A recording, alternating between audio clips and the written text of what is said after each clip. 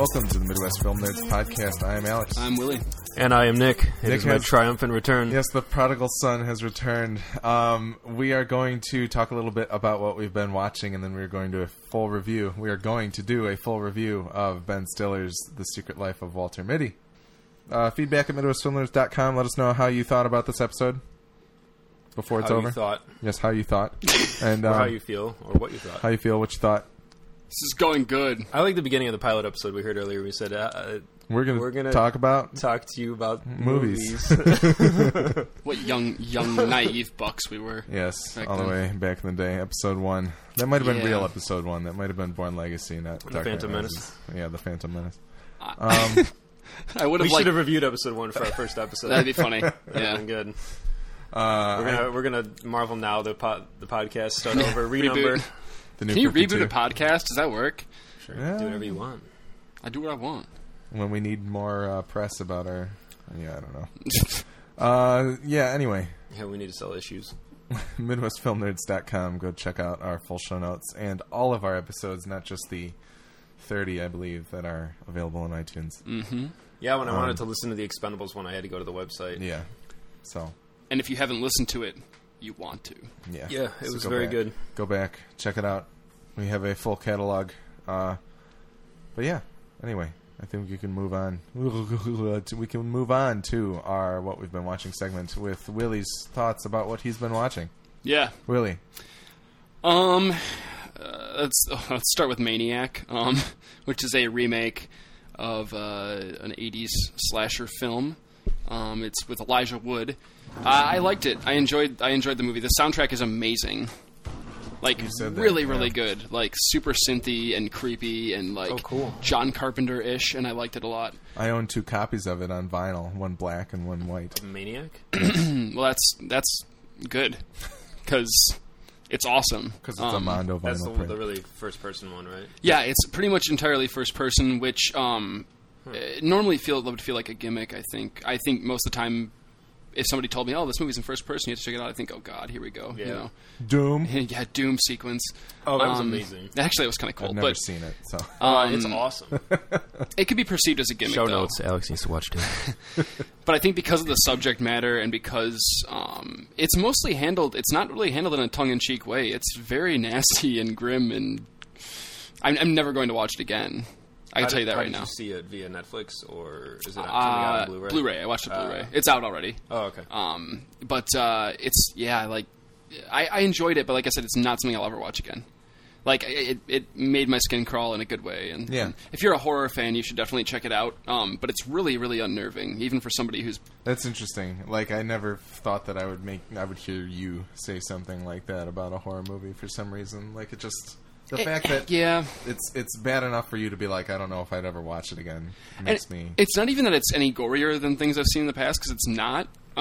It just feels there's so much of like a snuff movie feel about a lot of it, and it makes me feel really uncomfortable watching it, like at times. So, I mean, the function of the first person kind of puts you in the.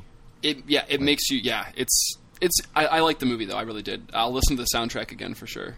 Okay. I will not watch the movie again, more than likely, unless somebody else is like, "Hey, we should watch Maniac." But so it won't take much. Yeah, that's true. I will never do that again unless someone tells me shit. Yes, I won't do it on my own accord. So, I'd kind of liken it to something like a Cannibal Holocaust, where like I saw that movie once. Many moons ago, and I'm finally ready to. I think I watch it again. Like now, like that was like 6 or 7 years ago, and I'm like finally okay with watching it again. So, all right, yeah. And then because of our impending John Hughes retrospective, which I don't know if we've plugged on the podcast yet. It's coming, but it's going to happen at some point in the near future. I decided to kind of watch some other movies that I like from that era. Yeah. And I watched Don't Tell Mom the Babysitter's Dead with a very young Christina Applegate. Always liked that movie when I was a kid. It's still pretty funny. It's definitely dated, and it's got some hilarious like fashion choices about it. But it's fun. Never seen it. Didn't age quite as well as I hoped it would. I will say that. Should call this podcast movies that Alex hasn't seen. Stuff that Alex hasn't seen. And then I watched Adventures in Babysitting with You're just on a babysitting kick. yeah, that wasn't intentional. It actually has one of the same actors in like both those movies too. I was like typecast, totally typecast in babysitting movies. Elizabeth Shue's in it, and oh my god, I love Elizabeth Shue. She just take these kids on like a ridiculous like adventure in babysitting. And they meet Thor, which is awesome. Awesome. Like the Marvel Comics Thor, kind You've of. never seen Adventures in Babysitting? No. Oh my god. It's actually Chris Columbus directed it. It is Okay. an awesome movie. It has somehow it's gotten better with age, and I don't understand how. It's a great movie. But it has. I really, really enjoyed watching it again. And the third one is Real Genius, which is one of my favorite 80s movies. Starring Val Kilmer. Starring Val Kilmer and William Atherton. And it's basically Animal House, but at a college for geniuses. And that's what, like it's like college shenanigans, but on a very intellectual level. Like they do things like they okay, let's find a way to freeze the ground in the entirety of our dorm like area so we can ice skate through the dorms. And like so he does some sort of liquid nitrogen thing to freeze the. It's awesome. It's a lot of fun, and William Atherton is like at his apex of sleazy villainy. Yeah, he's so good. Yeah, no, I and John Grease is in it as well. Oh, he just did an AMA. It was really cool to read. John I Grease was is like the in one it. person who was like, "Yeah, tuning into the Did you John ask all Grease the AMA." questions? No, I got there too late, but he responded to tons of That's them. awesome. That's He awesome. seemed like a really, really cool dude. So there was some funny answers too. He wasn't really repeatedly plugging what his upcoming thing either. He plays a talk character about named later. Laszlo, which is like the perfect character name for a John Grease character. There were numerous references to that. To Laszlo? Yeah. Yeah. Nice. So it's if you haven't seen Real Genius and you have Amazon Prime, it's free on Amazon Prime, Very or you cool. can find it in other ways. But I'm going to force Alex to watch this movie very soon. So because I think he'll really appreciate the whole like even if it's some of it's silly science, like appreciate the scientific banter between the. I can count how many ice packs are blown. Yeah, you could. You So could. you'll hate it. No, I think he'll like No, it. I won't I think hate he'll enjoy it. So. I can suspend disbelief for. But movies. yeah, it's totally an underrated movie, and it's still a ton of We fun to should watch. double so. feature it with Back to School. Rodney Dangerfield. Back to School is another good one. William Zabka, Totally another unrelated. fantastic 80s villain. If Atherton and William Zabka teamed up, so many things would go bad. Like it would A be. lot of days would be rude. Yes, you guys know Zabka? No. He's Johnny in Karate Kid 1. He's Oh in Back my to. He's the God, villain in yes. Back to School. Perfect. He is, Yeah. I think, the villain in Rudy too. He's in a ton of movies, and he's always like the jerk teenager. So, All right. yeah, Zabka, love him, love him. Cool. All right, Nick. I- You have yet to weigh in with your thoughts on The Hobbit, and you have a pretty different opinion than what you heard expressed on the podcast. It's true. Oh, I like this. I was That's your opinion. Burp done. oniony burp. Yeah, it was a little. I was very surprised to hear how much you guys liked it. I was a little dismayed actually, because I feel like You took a second week off. You were like, man. I was kind of lukewarm on it, though. I Well, think I don't it- think I was nuts about it, but or was I? it completely reinforces everything, your stance and Joss Whedon's stance on the what a movie should be. Like the whole argument we had about Empire Strikes Back and whether or not that's a real movie. Oh no, absolutely. Like I fully acknowledge that this is a film that Joss Whedon would crap all over. He almost said it during the podcast, but then did not want to mention Joss Whedon just once. Yeah, exactly. Yeah, right. That was the last episode was the episode where I'm sure it's in there the name somewhere. was never spoken. We'll turn up the background and hear some ghosts in the room. It's backmashed into my Yeah. speech. Joss Whedon. No, I didn't hate it. I just was insanely disappointed in it. Yeah. Sneak peek. This was my number one most disappointed movie of 2013. Oh, wow. Massively wasted opportunity. And there are some things in it that are very cool. I'm not denying that. There are some really cool special effects. There's some really solid acting. I mean, everybody in it is solid. You saw 24 2D, right? No, I saw 43D 3D3, which is what I'm referring to from now on. 48 frames 3D. It's beautiful. All right, good. That'll from now on be known as 43D 3D2. So I did see that. Okay. I got talked into it, and Do you regret it or no? I don't regret it, but I think that for the third, I'm going to have to see 24. I think it might. If I had seen this one in 24, I might have elevated my enjoyment a little bit. But that's not that important. I'm talking. Well, the bigger gripes I have are story, just story and character based, especially. But a lot of the landmark moments in the Hobbit book take place during the course of this movie, and they are just breezed right over. Just so, I mean, the Mirkwood segment of the book is huge, and a lot With of the spiders and whatnot. A lot of heavy shit goes down there. And in the movie, it's like 4 minutes, and they're like, "Oh, we're out." And I was like, "What?" That's a part of the book that every time I'm reading it, I'm like, "Oh," because it puts you in that perspective, and it's so important to the story to make you really feel like they have slogged through this dark, dense, horrible place. Does it elevate your frustration that a lot of that is glossed over in favor of new material that does not technically... I would be okay with new material if it were good. Are we? Yeah. Am I spoiler authorized here? Spoilers for The Hobbit, Desolation of Smaug, right here. Skip forward to the full review if you want to avoid any of that, but it won't be too long. Just a few minutes. Yeah. What the hell? Love triangle between a dwarf and an elf and an elf? Are you serious? This is committed to film? This is Peter Jackson's original material that I had to... What? It was so dumb. Twilight. And yes. Oh, God, is it stupid.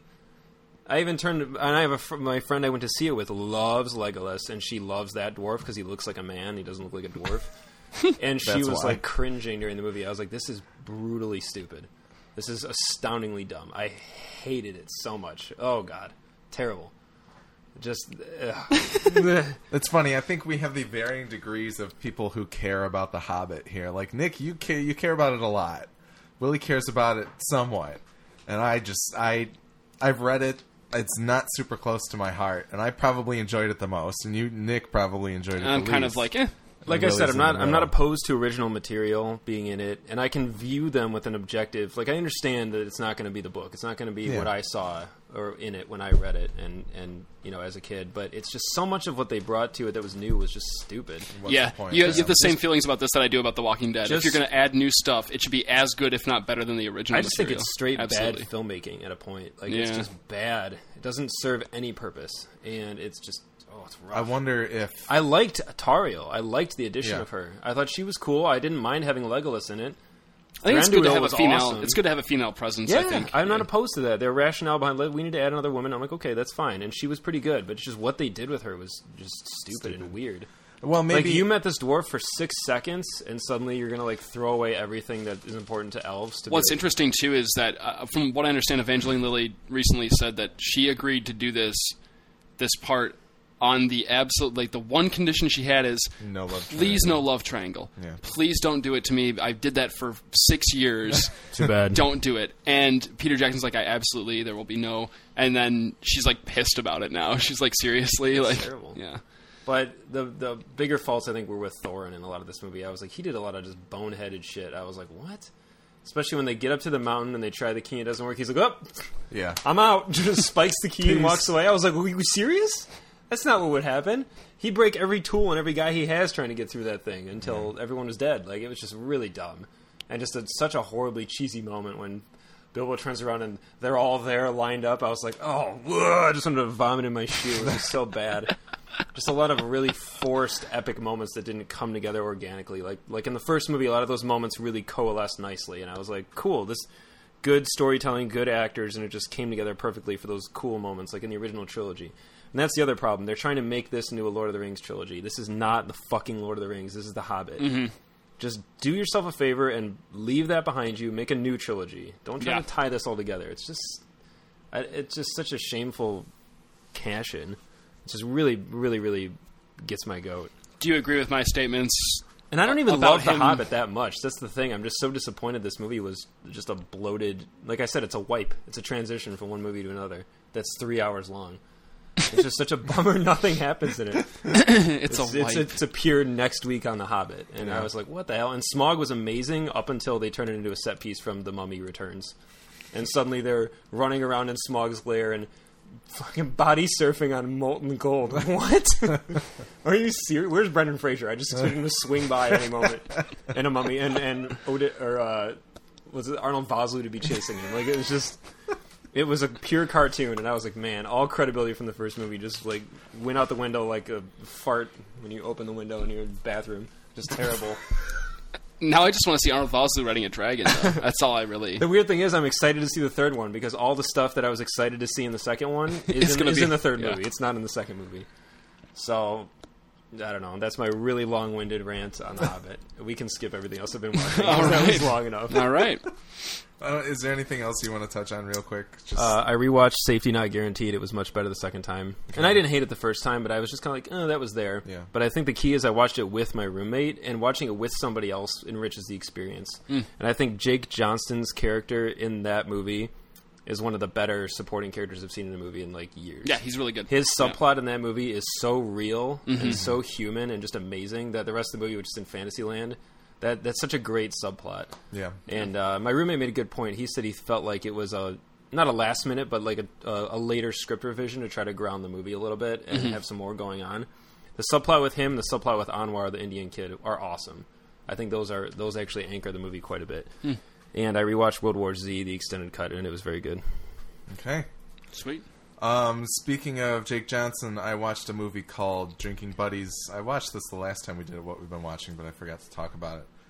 Directed by Joe Swanberg, starring Jake Johnson, Olivia Wilde, Ron Livingston, and Anna Kendrick. Ron Livingston. Awesome. I think Swanberg is the kind of guy who is like, this is how I want the scene to play out. You guys have a conversation. Has he done anything else? Want it to go. I think he has. I'll look it up. Okay. But I got it. Keep talking. He's very much... I think that's his style, to be like, I'm not going to script this out. This is just where I want this scene to go. Please organically try to get there. And then, yeah. And these four people in this movie are, like, I love all of them very much for very different reasons. And I just absolutely enjoyed all of it. But, yeah, so Drinking Buddies, very cool. I don't know necessarily where you can find it yet. I think it's going to be on Blu-ray. It's already out. It is out? Yeah, okay. It's available. Okay, so it's like available right now. Joe Swanberg has directed a few things. Yeah. And he's from Detroit. Oh, that's cool. Oh. What has he directed? Oh, he directed a movie called Lol, but it's not the one with Miley Cyrus. Okay. Hannah Takes the Stairs, Nights and Weekends. These might all be like real indie stuff. Silver Bullets. There's one, like... VHS he directed, the horror movie, which I started on Netflix. Well, he directed a segment at least. One of the segments of the... All the Light in the Sky. It seems like a lot of these are shorts. Okay. Okay.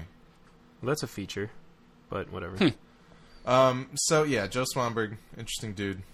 I'll have to check it out. Cool movie to check. I think it's very much like it's super character focused. It's more about their interactions than it is about the actual events that occur. I like that though.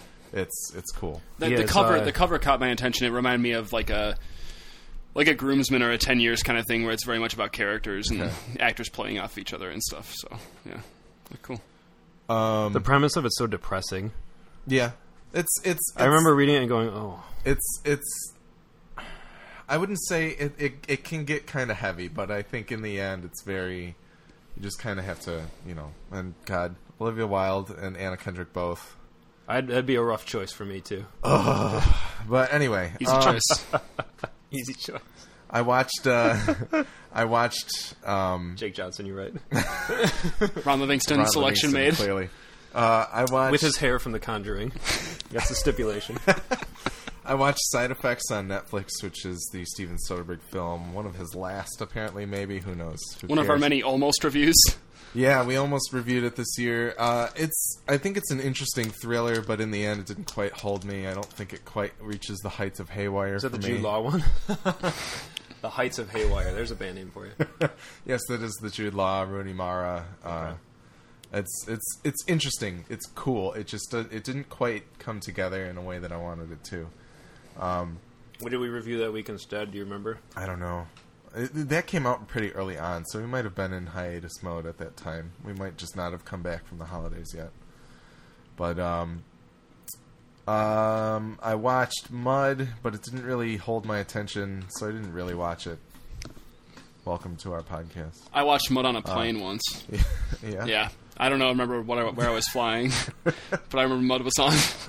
That's good. That's all I had to say. There's a segment for you. This is a live. Like, we didn't have people call in. What movies have you seen on planes, and what was it like? I watched Avengers on a plane once. My favorite plane ride movie was I put in a DVD in my laptop of Incredible Hulk, and there was an old woman knitting next to me in the seat next to me. And I kept noticing her, like, glancing over at the screen like she was getting into it. So I put on the subtitles for her so she could see what was going on. And by the end, she was like, that was a wonderful film. What is that called? And I was like, that's The Incredible Hulk. And she's like, oh my, I liked that. I'm like, this lady's awesome. I don't know. I want to give it to her. Gojo would have punched her in the nose. Not give it to her, you know. I actually, my first two viewings of Definitely Maybe were on a plane. Weird. And I saw Rat Race on a plane. Kind of weird. And Rockstar. Dude, awesome. I'm gonna take you listened this. to Steel Dragon while you were... Rockstar, which has one of my favorite character moments in all the movies. We'll have to reenact. We'll have to recreate it someday. Yeah. I'm sorry. That was totally randomly... No, that's okay. I'm trying to think if I watched... Oh, I started watching Homeland. It's cool. I think it kind of scratches that Rubicon itch just a little bit at the moment, but something like apparently the last season's been more 24 than anything else. A little more action oriented. Season 3. Yeah, I don't really know. I don't know what they're talking about with that yet, but I'm going to keep watching. I'll report back more when I would love for some Rubicon. Manny Patinkin? Manny Patinkin, amazing. I texted you guys. I was like, I don't understand why he's not talking like Inigo Montoya. So bearded. Oh, very bearded. Such beard. Such beard. Beard heavy. Much Patinkin. Wow. So Mandy. Yeah, I think that's about all that I've been watching. Yeah. I watched some more of Legend of Korra book too. It's really good. Check it out. Timer just end. This Timer was done. a lovely Perfect. segment, boys. Yes, it was good. Such segment. So, on to our full review of Ben Stiller's The Secret Life of Walter Mitty. Directed by Ben Stiller, obviously, and starring Ben Stiller, Kristen Wiig, John Daly, Adam Scott, Sean Penn, Terrence Bernie Hines, Shirley MacLaine.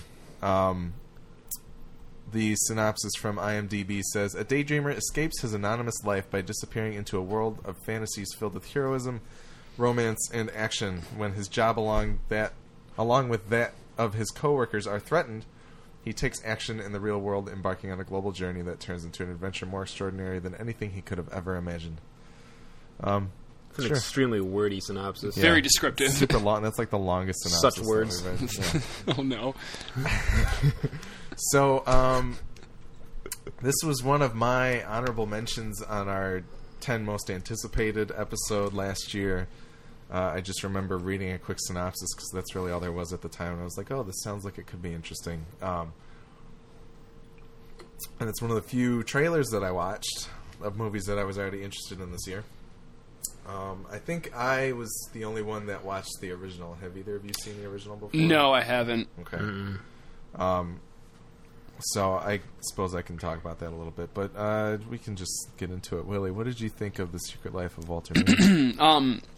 I went in completely blind. Didn't see a single picture, clip, nothing of this movie. Didn't know anything about.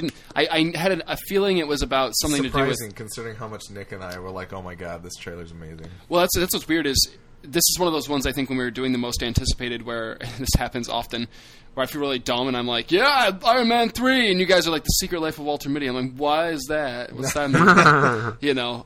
So no, this I really enjoyed it. I thought it was really good, and I'm what? Iron Man 3! We were all most looking forward to that. anticipates. Yeah, that was all three of us. I know, but I always wonder how you guys know about this stuff, and Well, I just feel like so. I said, this is one of the random ones that I saw on the Wikipedia list right before we did it, and I was like, this could be cool. I didn't even know it was a remake until like just recently because we got the original at the video store. Okay, of course. Yeah, cash it in. Is it an Asylum film? Right. No. Unfortunately, Asylum was not involved in the making of that film. There will be one. There will be. The Secret Life of... The clandestine journey of... The Imaginary Wonders of Walter Mitty. Of Walter The Wonder Kitty. Emporium. It stars a cat.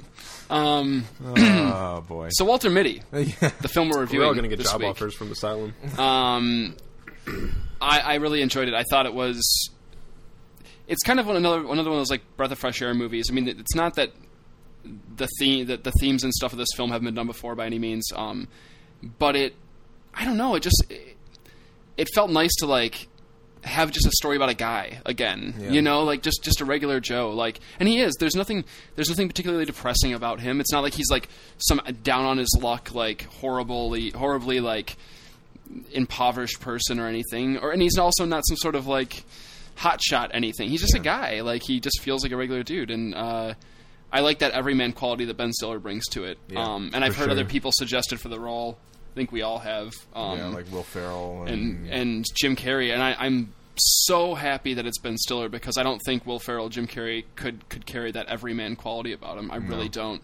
Not that I like both those actors very much, but I don't think either one of them has that. Yeah, you like them for different things. Very different reasons. But yeah, Stiller's great in the movie, and I like how kind of downplayed he is at first, and how he plays the role very.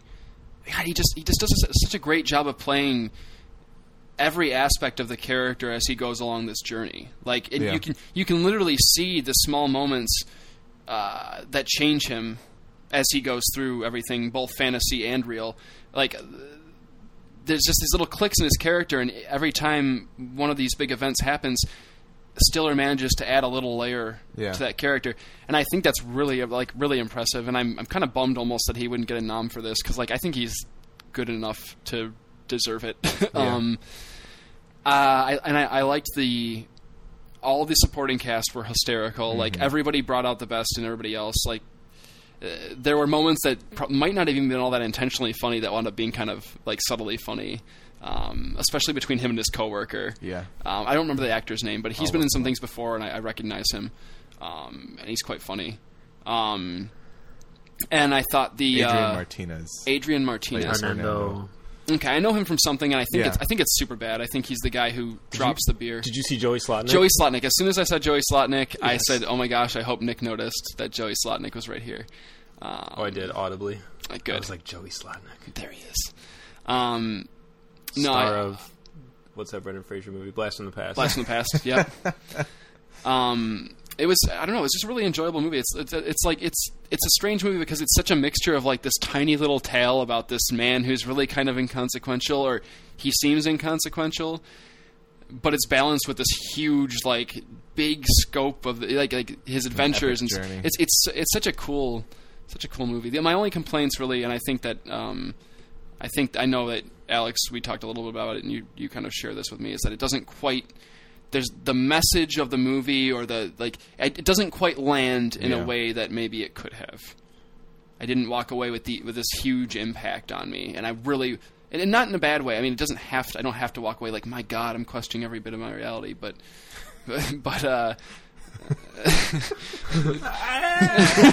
what is life? Just walk out of the theater a broken man. Yeah, just employees walk in with flamethrowers and kill everyone because no one wants to live. But I certainly, I don't know, I wanted to take a little bit more from it than I did. Yeah. But the journey is totally worth the juice is worth the squeeze. The juice is worth the squeeze. So no, I really recommend this to almost anybody. I can't say anybody. Like honestly, I saw a very diverse group of people in the theater when we went and saw it.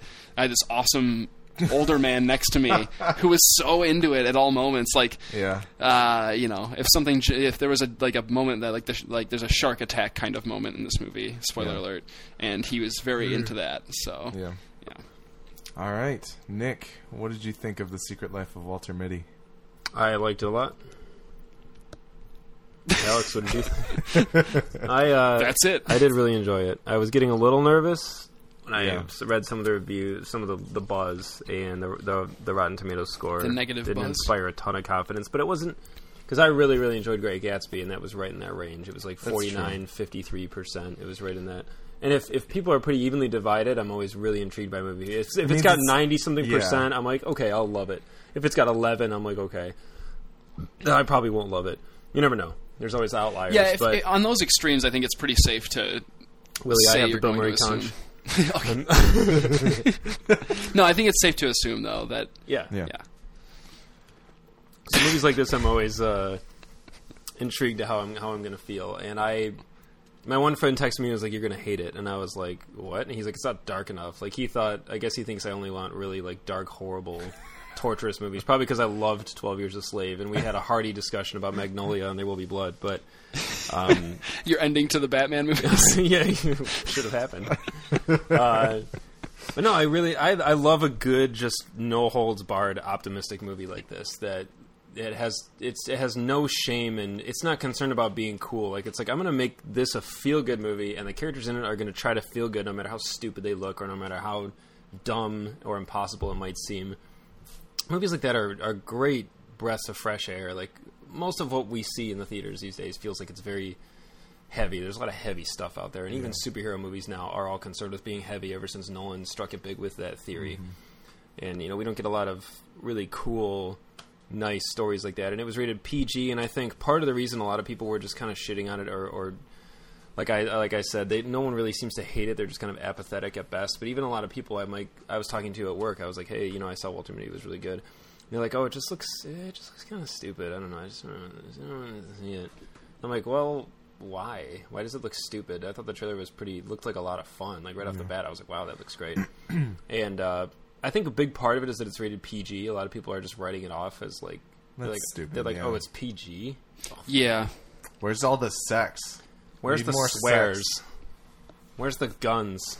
I feel like it might be getting lumped into like the Adam Sandler comedy route almost. Does that make sense? Like kind of like the same vibe that those give people. And Ben Stiller's a weird anomaly in that he's been in and directed, although I'm sure 99% of people don't know he directs most of the movies he directs.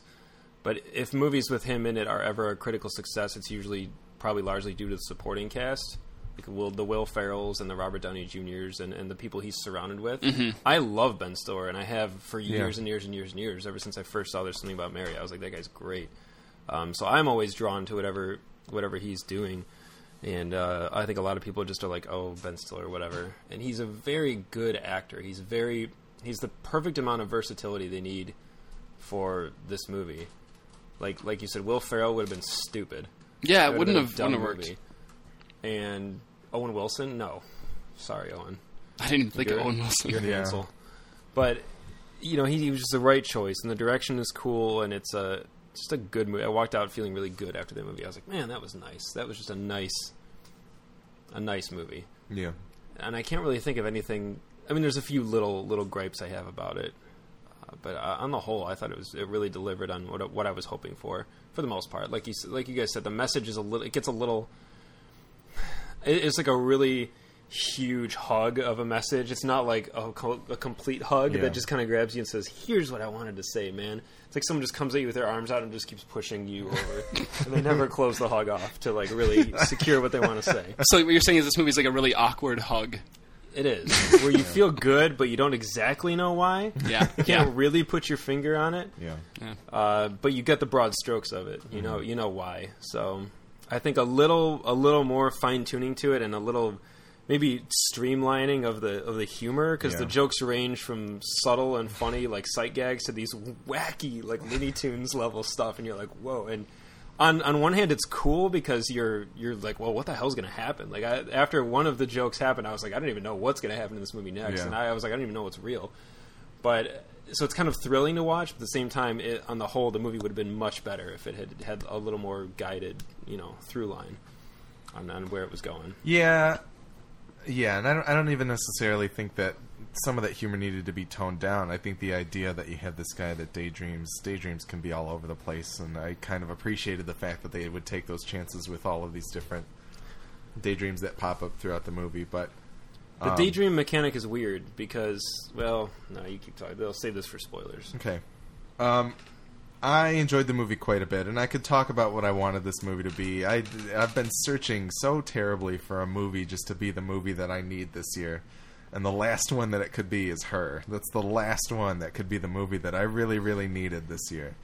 And I wanted this one to be it, but it's not quite what it is. What really drew me to it in the first place is that I remember just sitting there, and maybe it was just me being younger or whatever, but I just remember sitting there in like middle school and just daydreaming about me doing crazy things and like being a hero and like all that's like, I'm sure a lot of people do it, but it's just kind of like there's three in this room. Yeah. It's one of those things where like, okay, I can relate with Walter Mitty and the fact that, I could see myself doing these aspirational, crazy things, but yet it doesn't quite necessarily ever come to be. And I was like, so I felt like I wanted the movie to resonate with me on that level, and it does not quite get there, but it's still a really, really, really cool movie. And upon second viewing, I felt like maybe like the first act, like it takes a minute for the movie to kind of pick up and get going and get on the road. But I still think I think all the performances are fantastic. I don't think nobody dropped the ball. Kristen Wiig is great as just like a normal person for once. I think she's fantastic. Human being, yeah. And it's the opposite of Drive. They're the most like hyper stylized people. They're not real at all. And this movie is the antithesis. I thought the soundtrack is fantastic. It's I almost paid for music after that movie was over. No, it's really cool. It's this interesting blend of a lot of different kinds of music, and the stuff that even one of the bands called Junip, they had a song that was used for a Breaking Bad recap this year, and just their kind of they sound like their album came out this year, but they basically sound like something that you would hear back in like the 70s or 80s, like Neil Youngish kind of like weird kind of, and their sound is really cool, and it kind of really fits this movie in my opinion. So the movie's beautiful. Like Ben Stiller, like I think Ben Stiller has an eye, and whoever was the DP for this movie, like the shots that are set up are fantastic, and a lot of the things that you see in the trailer and throughout the opening of this movie, and not to mention the subject matter that they have with like Greenland and Iceland. Obviously, there's beautiful sights to be seen there. Unlike we're not going to see anything like that here in the Midwest, but.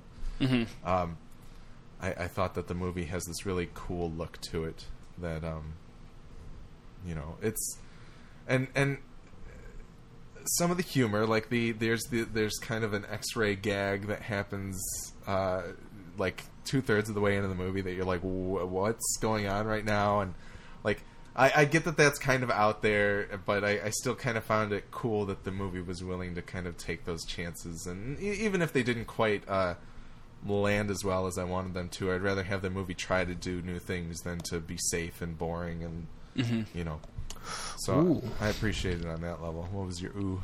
The DP's got some cool work under his belt. His name's Stuart Dryburgh. He DP'd the pilot of Boardwalk Empire. He also did Julie Taymor's The Tempest, which looked amazing. Okay. I don't know how good it was, but ooh, Eon Flux. Sorry. Sorry, bro. He did the piano though. With Jane Campion's The Piano. That's pretty cool. That's a good movie. So he's got a resume. He does a good job of making not just like Iceland and Greenland look awesome and magnificent, but he also like even like the scenes in the room where Walter and his coworker work. Like there's a weird beauty to those too. Like, yeah, absolutely. Everything looks really pretty. The whole movie's very.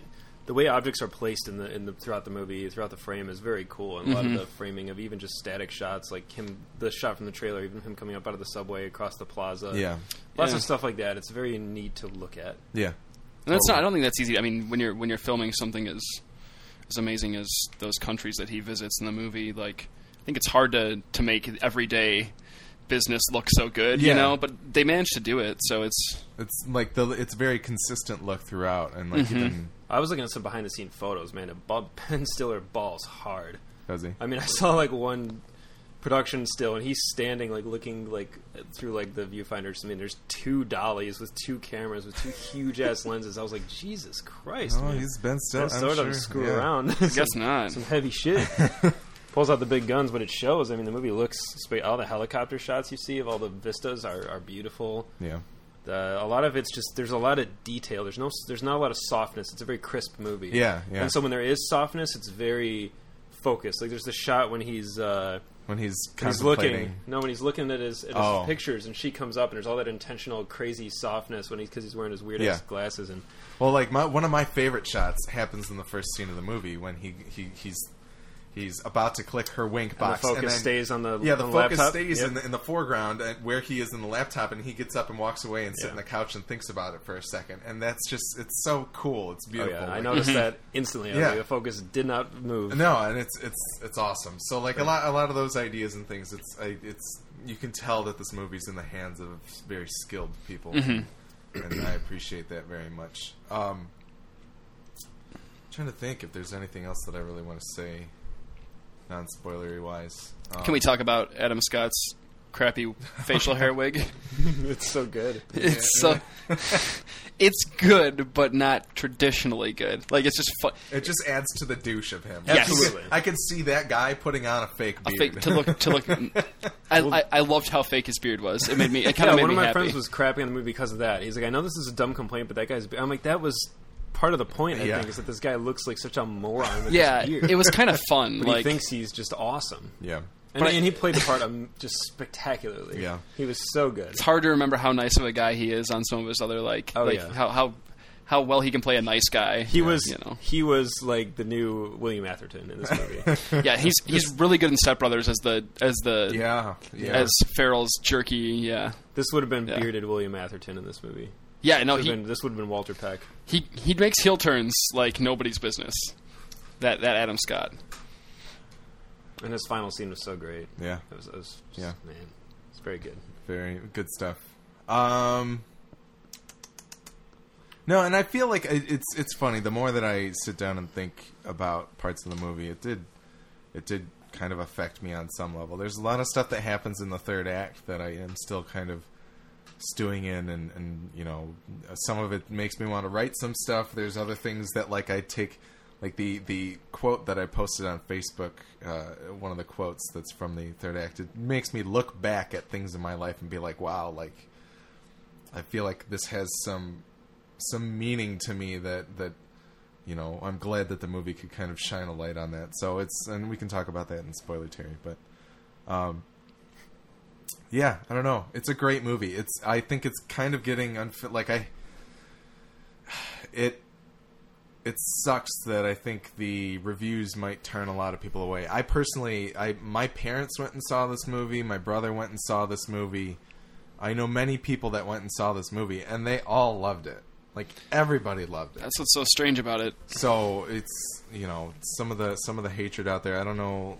Like, I know, Willie, you were kind of looking at some stuff yesterday that made it seem like there are people that are kind of faithful to the source material, and it's just like, why? Like, what? Yeah, I think most of the complaints I saw were really boiled down to people having very preconceived notions of what this movie should have been. Yeah. For some reason. Yeah. And that's something that I didn't quite talk about. I watched the original.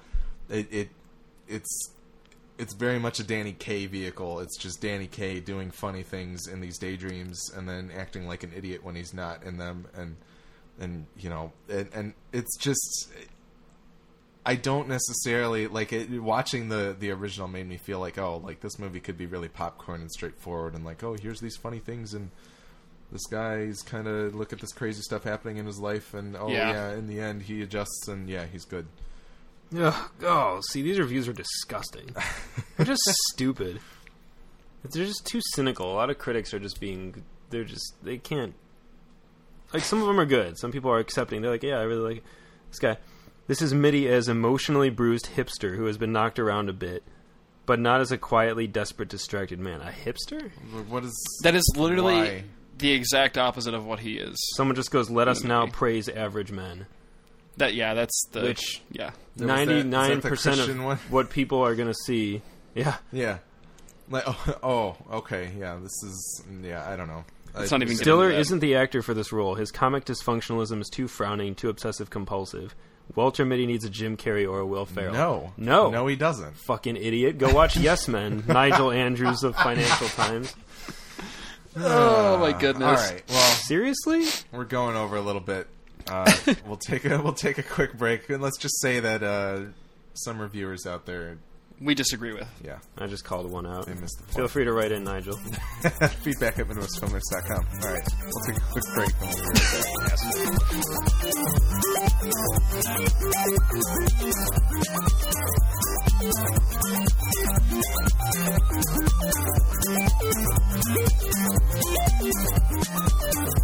All right, welcome to Spoiler Terry for The Secret Life of Walter Mitty. Turn back now if you don't want to hear anything spoilerish. Turn back now. Yes. Turn back.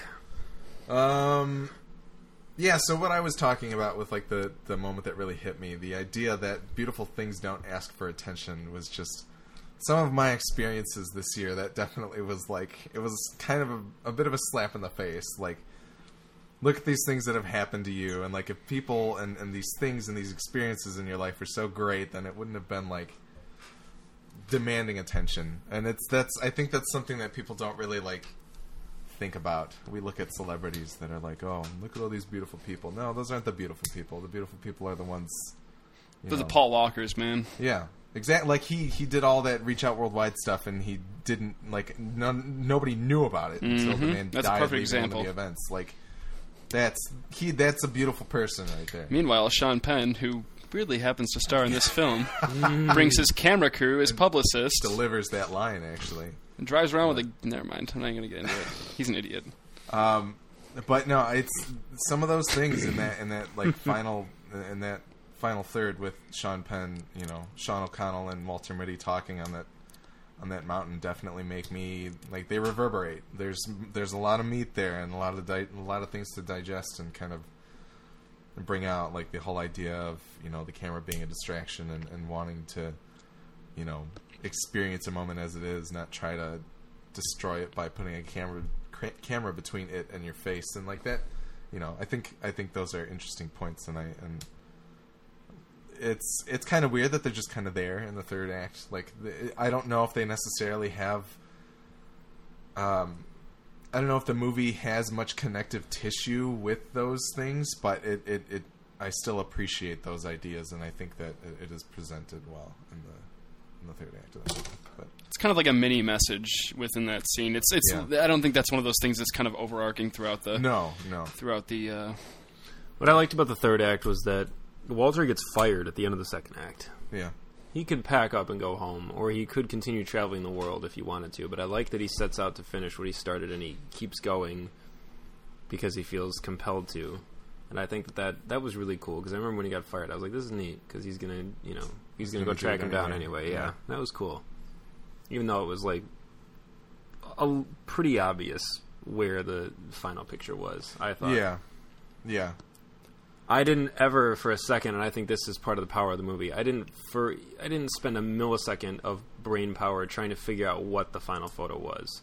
No, It just didn't concern me at all. And one of my friends was like, "Oh, I knew right away what it was. It was gonna be." I wanted to know what it was, but I wanted to know too, but I was gonna let the movie tell me. Mm-hmm. Yeah. And a movie like this that I can get swept up in, and I just want to see the story unfold, and I don't want to be my dad who sucks to see movies with, because it's like, oh, that guy's dead the whole time.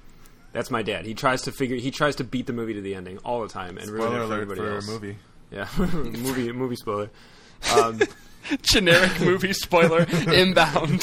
Happens to a movie. So with this movie, I was really annoyed when a lot of people were like, "Oh, I knew right away what it was." I was like, "Why?" Like, the movie didn't make it obvious at all what it was going to be of. I didn't think so, and I just don't know why you take yourself out of a movie to try to beat it to the punchline. You're ruining the experience for yourself. But I liked it a lot. I think that the broad joke I was referring to was the Benjamin Button moment. Yeah, was very, very, very wacky, and it made me laugh a lot. It was really funny, but looking back, I kind of wish it hadn't been in this movie, because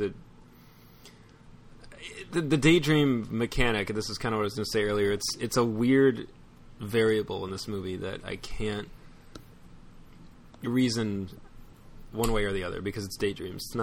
It's not real. And it almost seems unimportant. Like, I almost wish all the daydreamness had been taken out of the movie, and the movie had just been the rest, like a straight movie. Like, you kind of think that if we would have seen from third person how Walter was consumed in his daydream, like, even if like we didn't get to see what he was thinking, but we knew that he was daydreaming. I would almost be interested to see the movie without daydreams even in it. Maybe just see the movie and see this mediocre guy go on this cool journey. Because the daydreams are really interesting at the beginning of the movie, but by like even the third one coming, I was like, all right, there's going to be a daydream, and this isn't real, and then he's going to snap back. Yeah, I think the only reason the daydream that I would disagree with removing them entirely, I think they certainly could have been toned down a little bit, because those are the times when the movie does rely more on cheap gags that don't feel like it's the same genre of movie that we're watching. Most of like Curious Case of Benjamin Button would have been perfectly acceptable in the Jim Carrey version of this movie, but it doesn't feel interesting. And the X-ray scene doesn't really. It's not really a daydream, but it feels. The one I enjoyed was the only one that made any sense to me was the one of him and Adam Scott like surfing through. Yeah.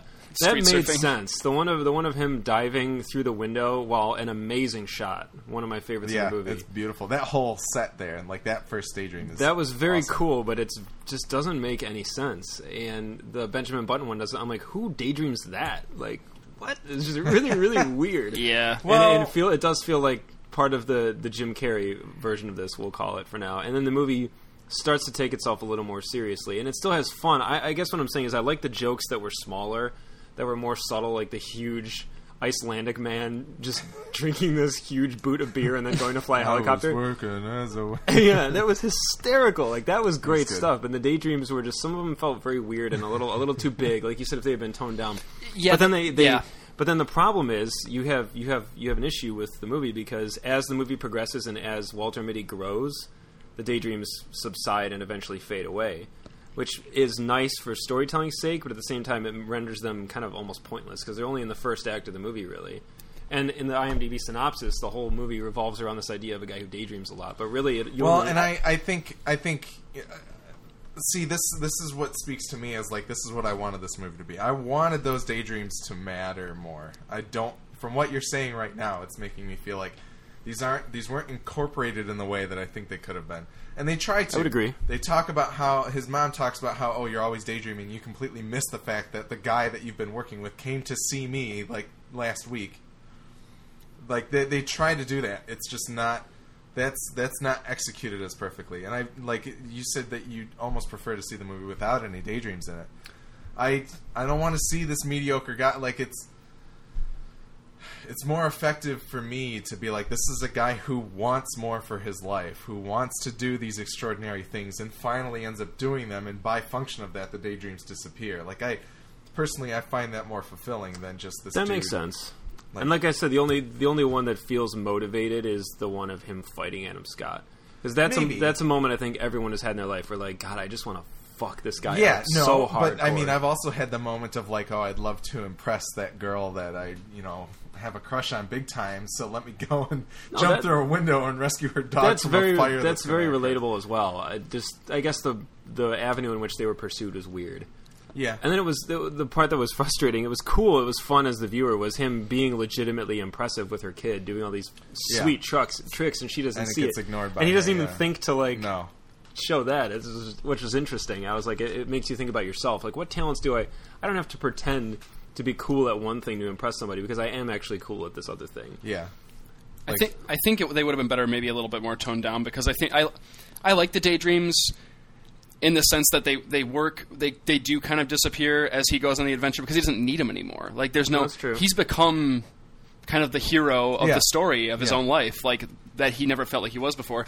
And there is kind of an interesting like dynamic between what Sean Penn says to him about taking the snapshot and like missing out on the real, you know what I mean? Like seeing it through the camera as opposed to actually just enjoying the moment. And like, in a way, the daydreams that he does like do make him miss out on what's like the actual qualities he has as a person. Like he's like the skateboarding, or like just the fact that he's worked with this company for so long. He's really good at his job, and like, really good. Well, that was one of the things that was really weird. Is apparently this incredibly acclaimed photographer considers him like almost his partner. Yeah.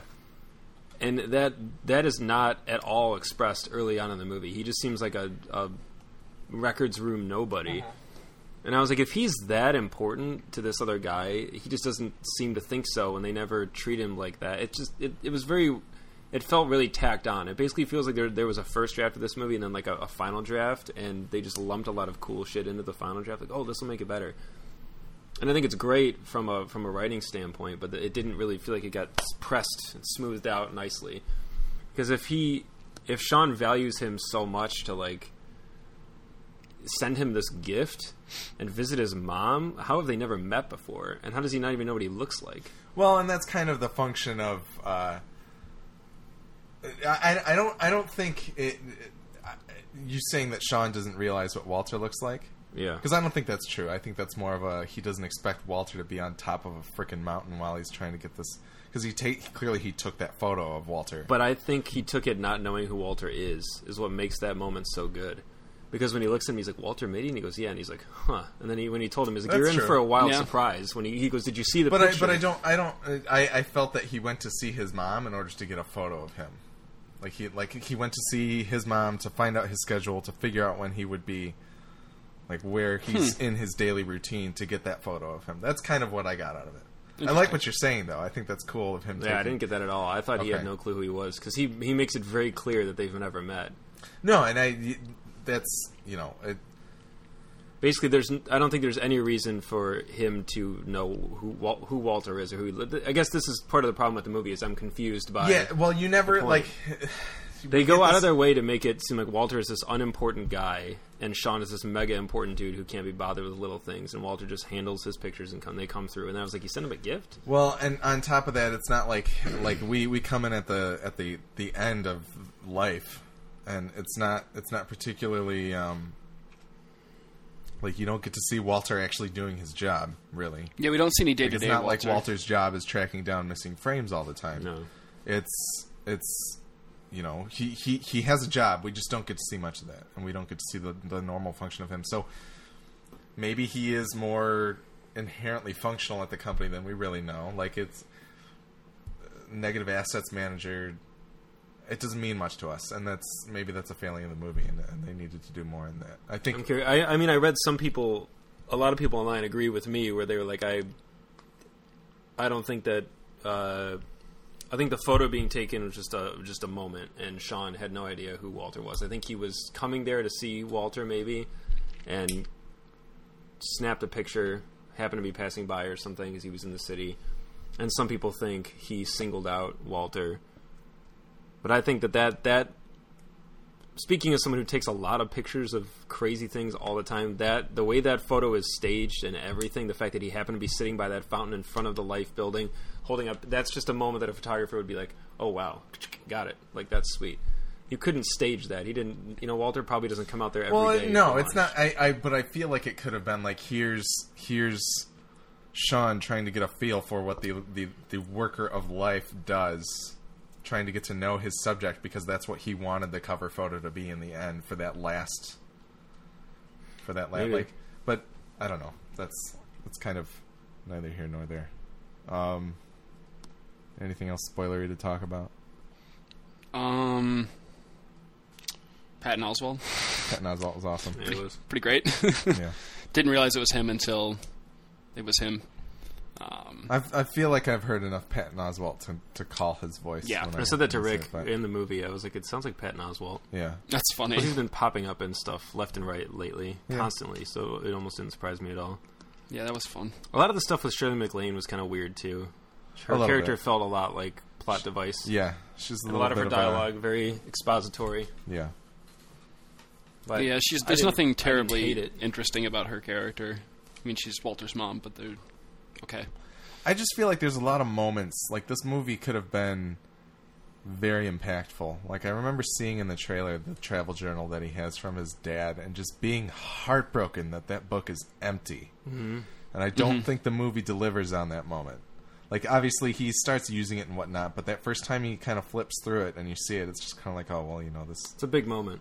And It's- it goes by quickly. Yeah, and With little to no yeah. acclaim. So, I wanted a little bit more, but I still... It is very, very... I mean, it's rough because it's right there. It's like they were digging for gold and they gave up, and it's It is 6 one inches of, deeper. One of my autobiography titles that we wrote a while back. It is On the Cusp of Glory, and it just doesn't quite tip into that, like, that, Because you're right. That is a very heartbreaking moment. And I remember one of the big things that they taught in screenwriting was have objects that have meaning to characters, because an object is something we can all associate with. Everybody had a stuffed animal they loved. Everybody has a memento from someone they loved. And that's a big thing that they say to work in your scripts, and this movie does it. It has that object, which is very cool, but again, it's like he pulls it out of the box and he pulls out the backpack at the same time, and it almost treats it as though it's cool as like a pack of gum that he really needs right now. And it's too bad, because I like the function of, like, you see the things that he's writing in it as he goes on that final journey. It was cool.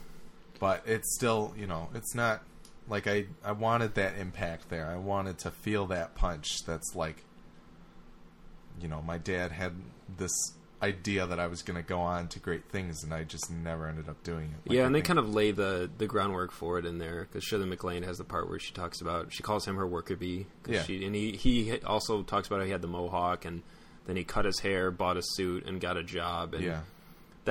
It's interesting, because as a viewer, you should be like, that's cool. Like, that's a really incredibly responsible thing for this guy to do, and he's kind of a small scale hero for doing that, for taking care of his family. It's also very sad. It is sad because someone didn't get to live the life they wanted to, but it's pretty remarkable considering in 2013 how many total deadbeats that we have everywhere. True. And deadbeat parents even who won't even really lift more than they have to take care of themselves and their kid. And so it's cool to see like a character like that, which is why it's partially kind of sad that he gets shit on by a lot of people for being kind of lame or whatever. Yeah. But I thought that was remarkable and kind of makes him a hero in his own right. But it was cool to see him finally step outside of his comfort zone. Yeah. Mm-hmm. And go do something big. And it was neat. And it was cool to see a character who's in their like 40s, presumably early 40s, be able to just do that. It was kind of inspirational because I think she says he's 42 in the beginning. Yeah, a lot of people feel like life is pretty much over by the time you're in your late 30s and you just kind of settle into whatever it is you're doing. Yeah.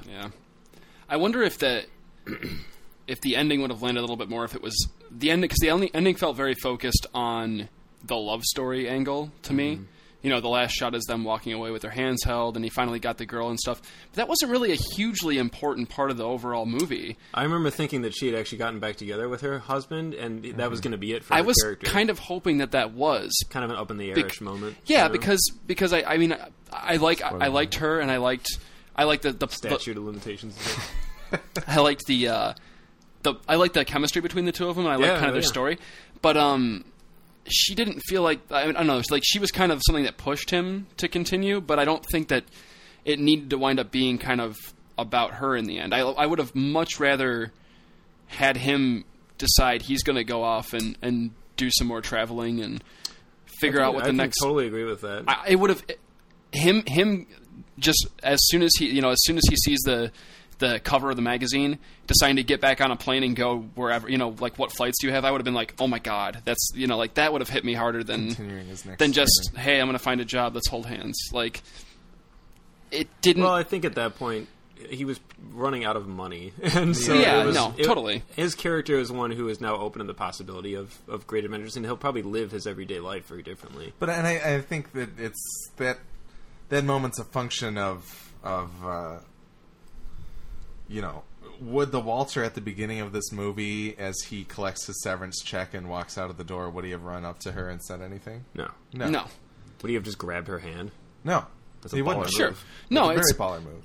And I don't dislike the ending. I just think that that might be part of why it didn't quite land, is because the focus was on the love angle, like the love story and angle. How many times as like an awkward teenager or a kid did you have that girl you crushed on, and you had this image of her built up in your mind, and then you finally meet her, get to know her, and she's horrible. Or maybe not horrible, but nothing like what you imagined. Sure.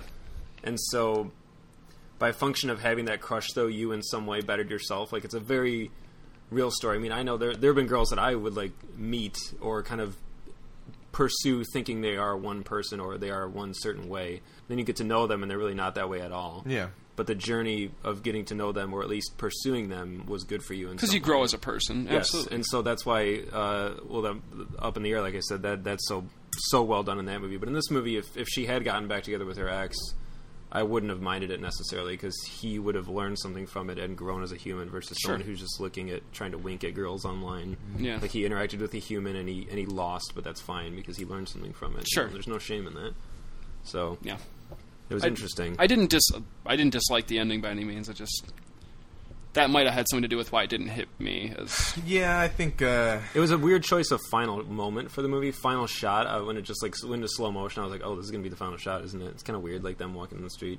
But he was a pretty solitary guy, so maybe that is really in the end what he wanted. Love is the grandest adventure of all. That is message. What poster did you read that off of? I don't know. I just made that up. At the dentist waiting room? At the dentist waiting room. I think that about wraps it up. I enjoyed the discussion that we had. I think it was good. Yeah. I think the big soccer game was awesome. Yeah, it was In cool. the mountains of Tibet. Yeah, with the Junip song playing. Yep. That was a very good moment. I was like, this is cool, because Sean Penn's character is such a hilarious, not plot device, but he just dumps the message of the movie over your head like a bucket of Gatorade with the ice cubes. And then he's like, then one more message. He's like working. He's at the top of a mountain. He's just working all the time. He's like, I'm gonna go play soccer. You gotta have some fun once in a while. It was just funny. That guy was just shitting movie messages on me left and right. I didn't mind it at all. Here's like, life lessons. Cool. Yes, exactly. Enjoy. Just passing them out. Making it rain. Like singles at a strip club, yeah. It's funny. Cool. All right. Feedback at MidwestFilmNerds.com. Let us know what you thought about Walter Mitty, or let us know what you thought about anything that you think we should talk about. At MFN Podcast on Twitter. Search for Midwest Film Nerds Podcast on both Facebook and Vine. We got to do more Vine stuff. I think it's been a while since we did one. So. Thanks to Mr. John on Twitter for our artwork and music, and my hoodie, which, if you have any interest in Midwest Film Nerds merchandise, let us know, because plans may be forthcoming. We might be able to make some stuff happen. What? Hoodies and t-shirts. So, yeah. I think that's about it. You want boxer shorts with my face on them? What? You want boxer shorts with my face on them? Yes. Willie's face over the fly. Victor, you want boxer shorts? Willie over the Willie. Yes. Yes, as Gojo, I think, put on our status or something, somebody somewhere was like, where can Victor and I get one of those? That was Tim. That was Tim, yeah. Tim, Tim was like, where can Victor and I get one of those hoodies? So let us know if you're interested in that kind of thing. We might start getting some stuff out there. But I think that's about it. Kyle XY, go watch a movie.